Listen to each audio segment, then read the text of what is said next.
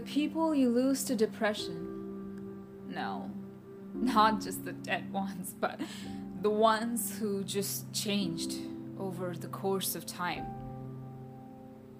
You once saw them happy, smiling.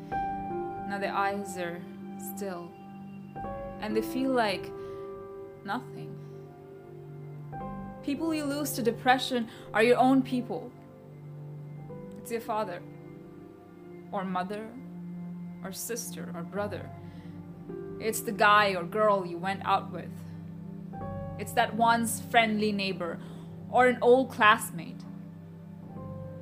People you lose to depression, the silent killer.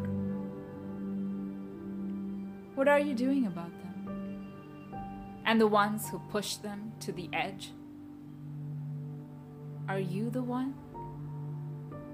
Could you be one of them?